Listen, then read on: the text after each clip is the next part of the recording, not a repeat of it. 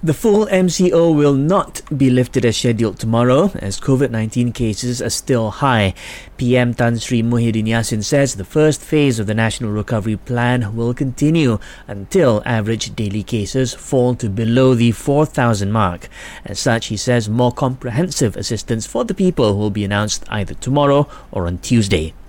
In a related development, the Malaysian Trades Union Congress, MTUC, says it is against the use of withdrawing more EPF funds under ICNA.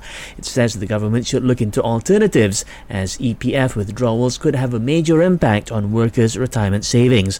Among others, MTUC suggests monthly payments of 1,200 ringgit to the B40 and M40 groups.